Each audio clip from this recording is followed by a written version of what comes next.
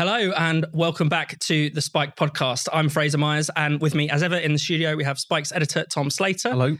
And back again this week, Spiked columnist Luke Gittos. Great to have you. Yeah, thanks. Hi. Coming up on today's show, the almighty bust-up over Nicola Sturgeon's gender recognition bill, Jeremy Clarkson versus Meghan Markle, and the resignation of Jacinda Ardern. So this week, the UK government launched the kind of nuclear option, as it's been described, against Scotland's gender recognition reform bill. This was a reform introduced by Nicola Sturgeon at the tail end of last year. Lots of concerns had been raised about women's rights, the effect it's going to have on children, with the way that it would essentially create a system of gender self-identification. Now, that's not strictly the reason why Westminster has blocked it. Can you explain a little bit about the sort of legal background to this, Luke? Yeah, I mean, it's the nuclear option in that it's never been used before. So this is a section of the Scotland Act, which is the act which gave birth to the Scottish Parliament, the framework of devolution from 1998. And one of the sections in that act effectively gives Westminster the power to block any piece of legislation passed by the Scottish Parliament, which would have a detrimental impact on the rest of the UK's legal system. Now, while I think this is unprecedented, I think that the Scottish bill is precisely the kind of bill this section was designed for. Yeah.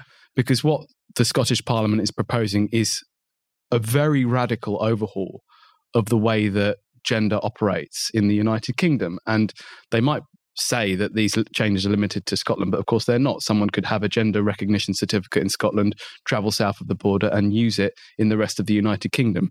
So this would represent a seismic change to the way that gender is dealt with.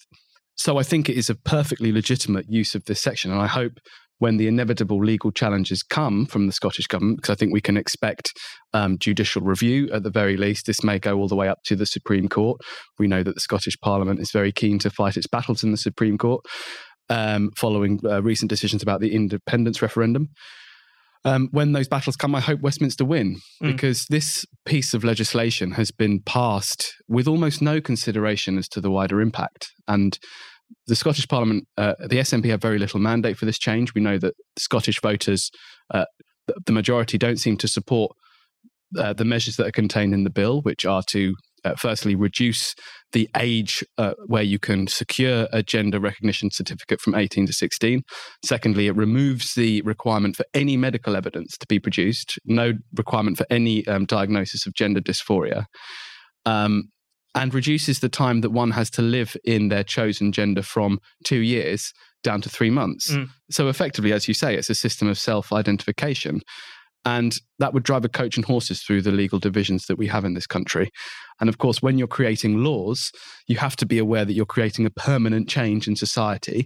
And if that law is open to abuse, then that deserves scrutiny. There's been none of that kind of scrutiny in the passage of the Scottish bill. It seems fairly self-evident that it would be open to abuse. Yeah, I mean, that seems obvious. Only the most naive people in the world would think that there will be no consequences from this. Tom, what do you make of that? No, I think that's exactly it. And also there's evidence of it within Scotland, even and the rest of the UK under the current arrangements. I think there was a case in Fife, I think a few years ago, of someone who I think was under the age of 18, but had been sort of preying on young girls in supermarkets. But because they identified as female, when they were essentially released from young offenders institutions, they were released into women's refuges and things, or women's halfway houses. Obviously in England, we've seen the things like the Karen White case, quote unquote Karen White case of, again, kind of convicted sex offenders because of how they identify, effectively being put into the women's estates and being actually able to prey on women, and women actually being sexually assaulted as a consequence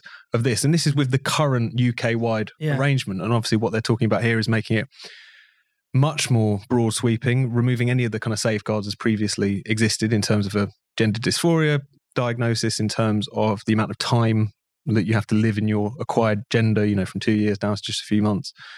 And of course, the whole new frontier of kind of under 18s as well being brought into this as well, which has its own knock-on effects and impacts.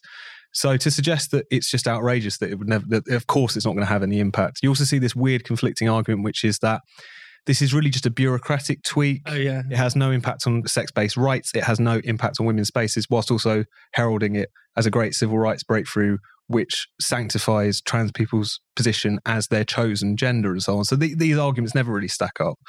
And I guess the question going forward is this, by picking this fight, who's going to, what impacts is that going to have on the constitutional debate, on the question of Scottish independence, particularly in the context of this being such an unpopular measure that the Scottish government are pursuing? I mean, Nicola Sturgeon seems to, as you're alluding to, Tom, want to have it both ways. I mean, she said explicitly this doesn't give trans people more rights, and yet on other occasions will say it's only, transphobic bigotry that is preventing the, this bill from going through. Thinking about the kind of constitutional question, Luke, doesn't this just feel like another example of Scotland trying to look past itself off as sort of more progressive than the rest of the UK, and actually, messing it up quite badly, putting through a law that's going to, really hurt women's rights? I think that's exactly right. It's an attempt to draw a political line between themselves and the Westminster Tory government. I do think it is the opposite of progressive, because it proceeds on the basis that when we talk about women's spaces, that women's spaces are only valuable because they prevent women from experiencing violence. But of course, I mean, I'm not a woman, but I presume that a big part of having a woman's only space is so that women can share a space with people who have the same experiences as them. And of course, while we can recognise trans women as women to the extent that we treat them as women, we also have to recognise that they have different experiences to biological women. And the thing that really disgusts me about this is that women have been sort of told that they're not allowed to prefer women-only spaces anymore. Yeah. It's like you're not allowed to be uncomfortable with the idea of a trans woman being in that space. You just have to come along with the agenda. You have to, if a woman was in for example, a rape crisis centre surrounded by other biological women and a trans woman entered, that woman is being told you're not allowed to object to this anymore.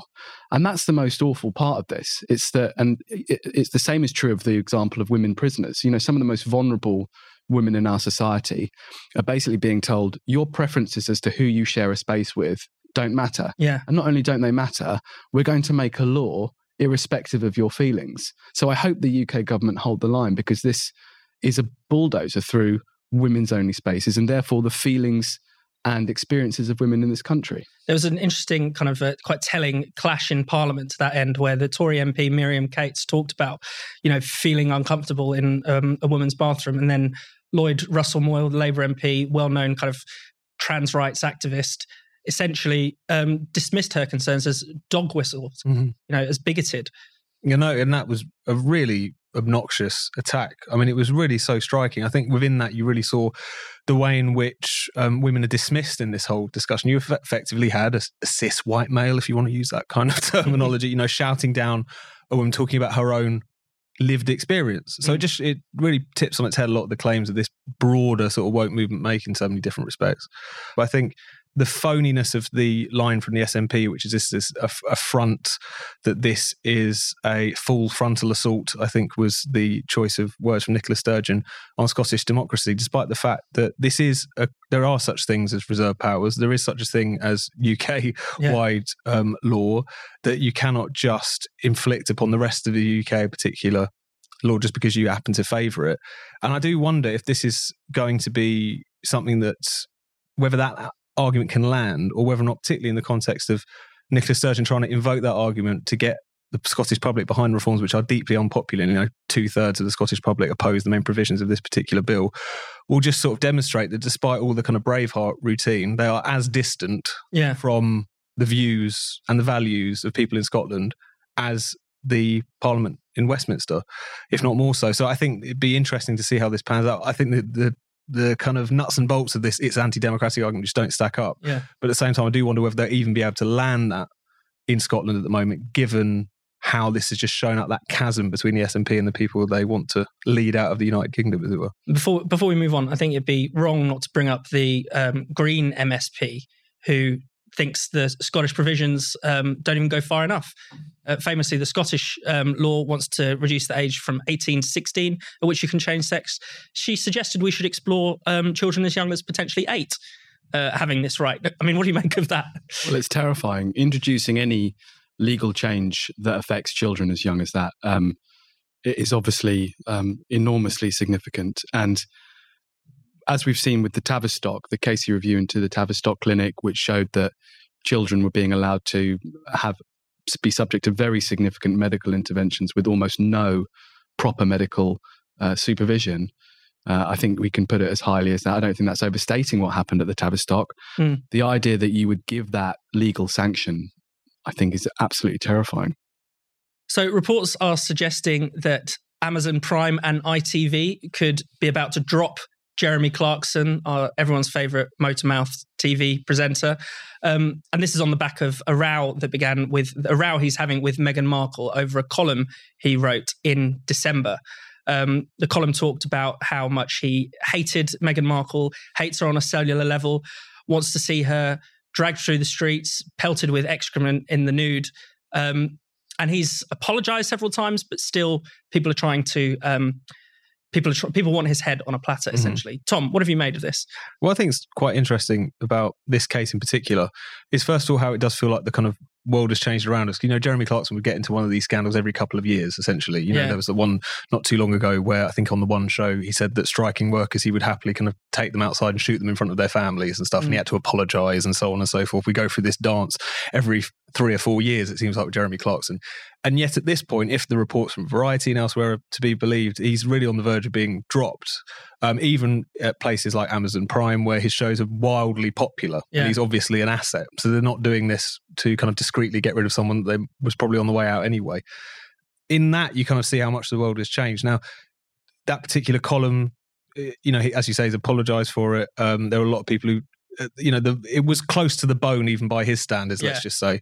But one thing that is missed about all of this is the fact that he was joking. I mean, amidst all the discussion about this being effectively an incitement to violence and incitement to misogyny, it was this kind of botched attempt at extreme kind of hyperbole, just trying to express how much he hates this individual with this apparent Game of Thrones reference and so on. It was a joke that didn't work and that struck many people as too much, a bit obscene and unpleasant. But at the same time, I think the fact that it was a joke has been lost on many people, not least Harry and Meghan, who have responded to Clarkson's second apology. And apparently he emailed Harry in particular in person to apologise on Christmas Day of all times, by suggesting, you know, he's got a pattern of behaviour in terms of stirring up hatred and I think even said conspiracy theories. I don't know what that's necessarily a reference to. Hate, misogyny and conspiracy theories was what Team Meghan describes. Which again, output as. It's just like this stuff just comes out without regardless of what the situation is. But at the same time, what I think is interesting is reading that apology, the one that he issued this week, it does kind of sound like he means it. I might be wrong, maybe I'm being really naive, but he talks about how the accusation of misogyny really stings because he was like, for all the things we used to get in trouble for on Top Gear, which used to happen quite often, you know, we never used to make women can't park jokes, all this kind of stuff. It seems to have upset him. Even his daughter was upset him and so on. And so what we kind of see here is he's done everything that the counsellors have asked of him. So he's issued not one but 2 grovelling apologies. He's retracted the article in question. He's also promised to do better. In his second public apology, he talks about how from now on I will be more careful, even if it blunts my edge, essentially is what he says. But it's still not enough. Because I think cancel culture isn't really about accountability. It's about censorship. It's about punishing people. It's about taking people down. It's about claiming scalps. And I think in this particular situation, you have someone who, putting the original offence to one side, as it were, has kind of behaved precisely how the advocates of cancel culture expect them to behave. And yet it's still not good enough. And I think that's pretty telling. Is the lesson from this, Luke, don't apologise to the woke, stand your ground, stand up for free speech, don't give them an inch? Definitely. I think that is one lesson. I think on the column itself, I do think there is this thing amongst the advocates of cancel culture to effectively ignore the context in which things are said. So, for example, this joke, I agree, it was completely poor taste, obscene and wrong, all the rest of it. But it was a reference to Game of Thrones and a reference to a specific character within Game of Thrones, a royal figure who has been dragged out into the public and pelted with excrement, right? And the reason he used that metaphor was not because she was a woman who he actually did want to see dragged through the street. It's because she was a figure of great, royal status that he wanted to see dragged down. That was what the joke meant. And everyone knew what the joke meant. And I'm not a Clarkson fan. I never have been and I never will be. But I do think there is this willful ignoring of the way things are told and the way things are presented. And also, I think, radical, and I'm not saying this is true of Jeremy Clarkson, but we do have a proud history in this country of taking the piss out of royalty and out of ministers, government, and being quite rude about them. Yeah, certainly in much more offensive ways than Clarkson. Yeah, exactly. I mean, and often going much, much further than Clarkson did. So I do think that if we are to have any hope of a kind of maintaining that tradition of mockery, satire, and bringing people down a peg, then columns like Clarkson's have to survive. Now, we don't have the kind of writers that we used to. Clarkson certainly isn't one of them, and probably has one eye on the fact that everything he writes is going to be subject to people's PR teams and will therefore willingly kind of prostrate himself in front of them in order to keep a commercial contract, which I think is a real shame. We need more people who are willing to say, no, I'm not going to change my words. I meant it. Those writers are out there, people who tend to get away with quite serious things that they say in their columns, but we need more of them. Yeah. And Tom, isn't there a bit of a pattern here? When it comes to Meghan Markle, it's as if you're not allowed to insult her. You think about, Piers Morgan getting the sack for calling her quite dubious claims on Oprah into doubt. We had the head of the Society of Editors who was sacked for defending the press treatment of her. No, I mean, it feels like Meghan Markle's on like a one-woman mission to prove that cancel culture really does exist, because her body count at this point is incredible. In relation to the number of people, it's the way in which Meghan Mania kind of ripped through the British media and claimed so many scouts. Piers Morgan, as you say, who was actually vindicated somewhat in what he was saying. Basically saying he didn't believe a word she said. There's been a lot of claims that she has made that have since been proven to be utter fantasy, basically. The Society of Editors forced out as a consequence of journalists actually saying, no, we are racist. We are racist. And how dare you suggest that we're not, Mr. President of the Society of Editors, which is very, very strange. And now Clarkson, again, someone who, maybe isn't uncancelable on the kind of J.K. Rowling level, but is relatively close. So it really does show the kind of power of the sort of elite hysteria that Meghan Mania sort of represented. I suppose just quickly on the apologise thing, because I agree, I would rather he didn't apologise. I don't think he's really got much to apologise for beyond making the sort of joke that Jeremy Clarkson always makes. Like Luke, not really a huge fan of that kind of public school pub bore shtick, but it's a shtick. It's not an incitement to violence against whoever it is that he's tirading about in any particular instance.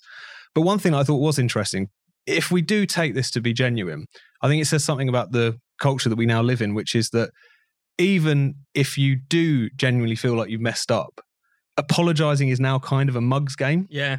Not only because you have to accept the wild overreaction to what you're saying, that your speech wasn't just something that was in poor taste, but it was violence, it was ginning up hatred against someone, etc., etc.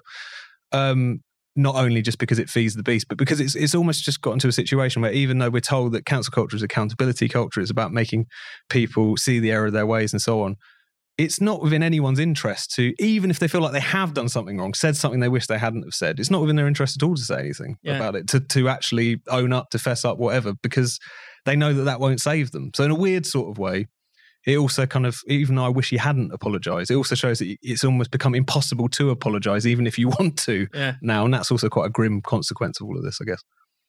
Finally, let's move on to talk about the surprise resignation of Jacinda Ardern. Seems to come out of nowhere for a lot of people. Tom, you've been thinking about St. Jacinda. I haven't stopped for many, no. But the response I found was really, really quite striking. So again, as you say, it was a surprise to many people, and how across the kind of international media set there was all of this fawning. So a lot of people saying this is almost a unique kind of final act in politics, going on her own terms, so on and so forth, blithely ignoring the fact that the reason she is stepping down is because they've got an election in October and the polls don't look very good.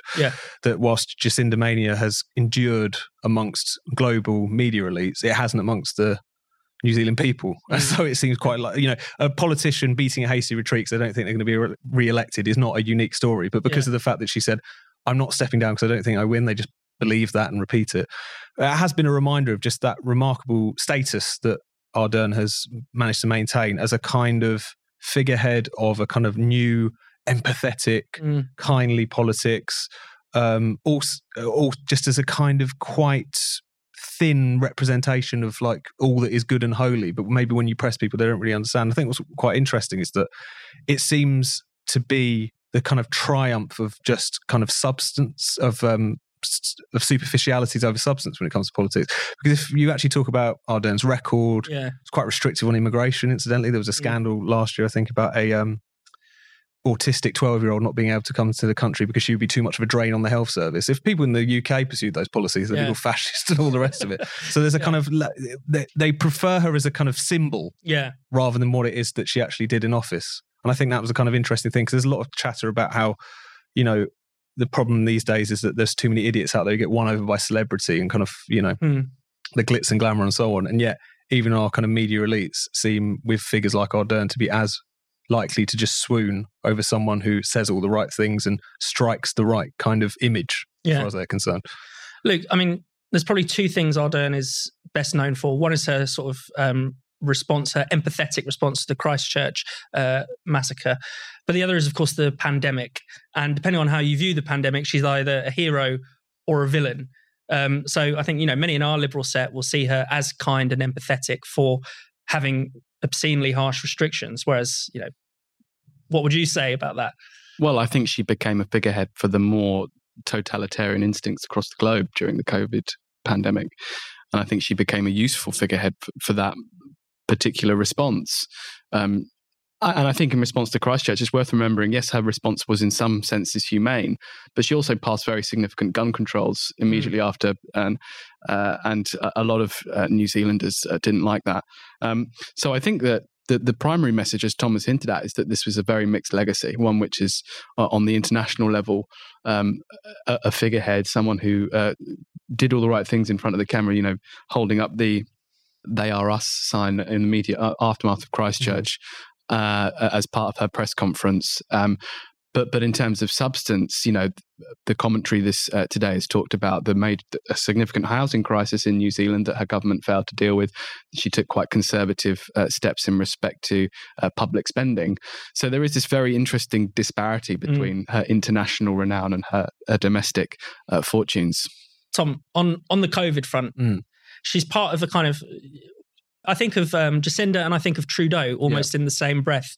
You know, this kind of restrictive, authoritarian in practice, but liberal in appearance, if that makes sense. No, completely. And it's interesting because as you were saying, like, you kind of have these sort of two sides of the coin, which you have the kind of fluffy image that people have of her. And then you also have what it is that she actually represented, which, as you say, on a domestic scale is a bit of a mixed bag. But when it comes to these kind of forms of liberal authoritarianism, she is a really key figurehead of that. It's kind of kindly authoritarianism, the kind of it's good for you really type of, you know, authoritarianism, which during COVID was incredibly extreme. Obviously, the zero COVID policy, the upshot of that was New Zealanders many of them out of the country, not being able to return home, even to attend to dying relatives.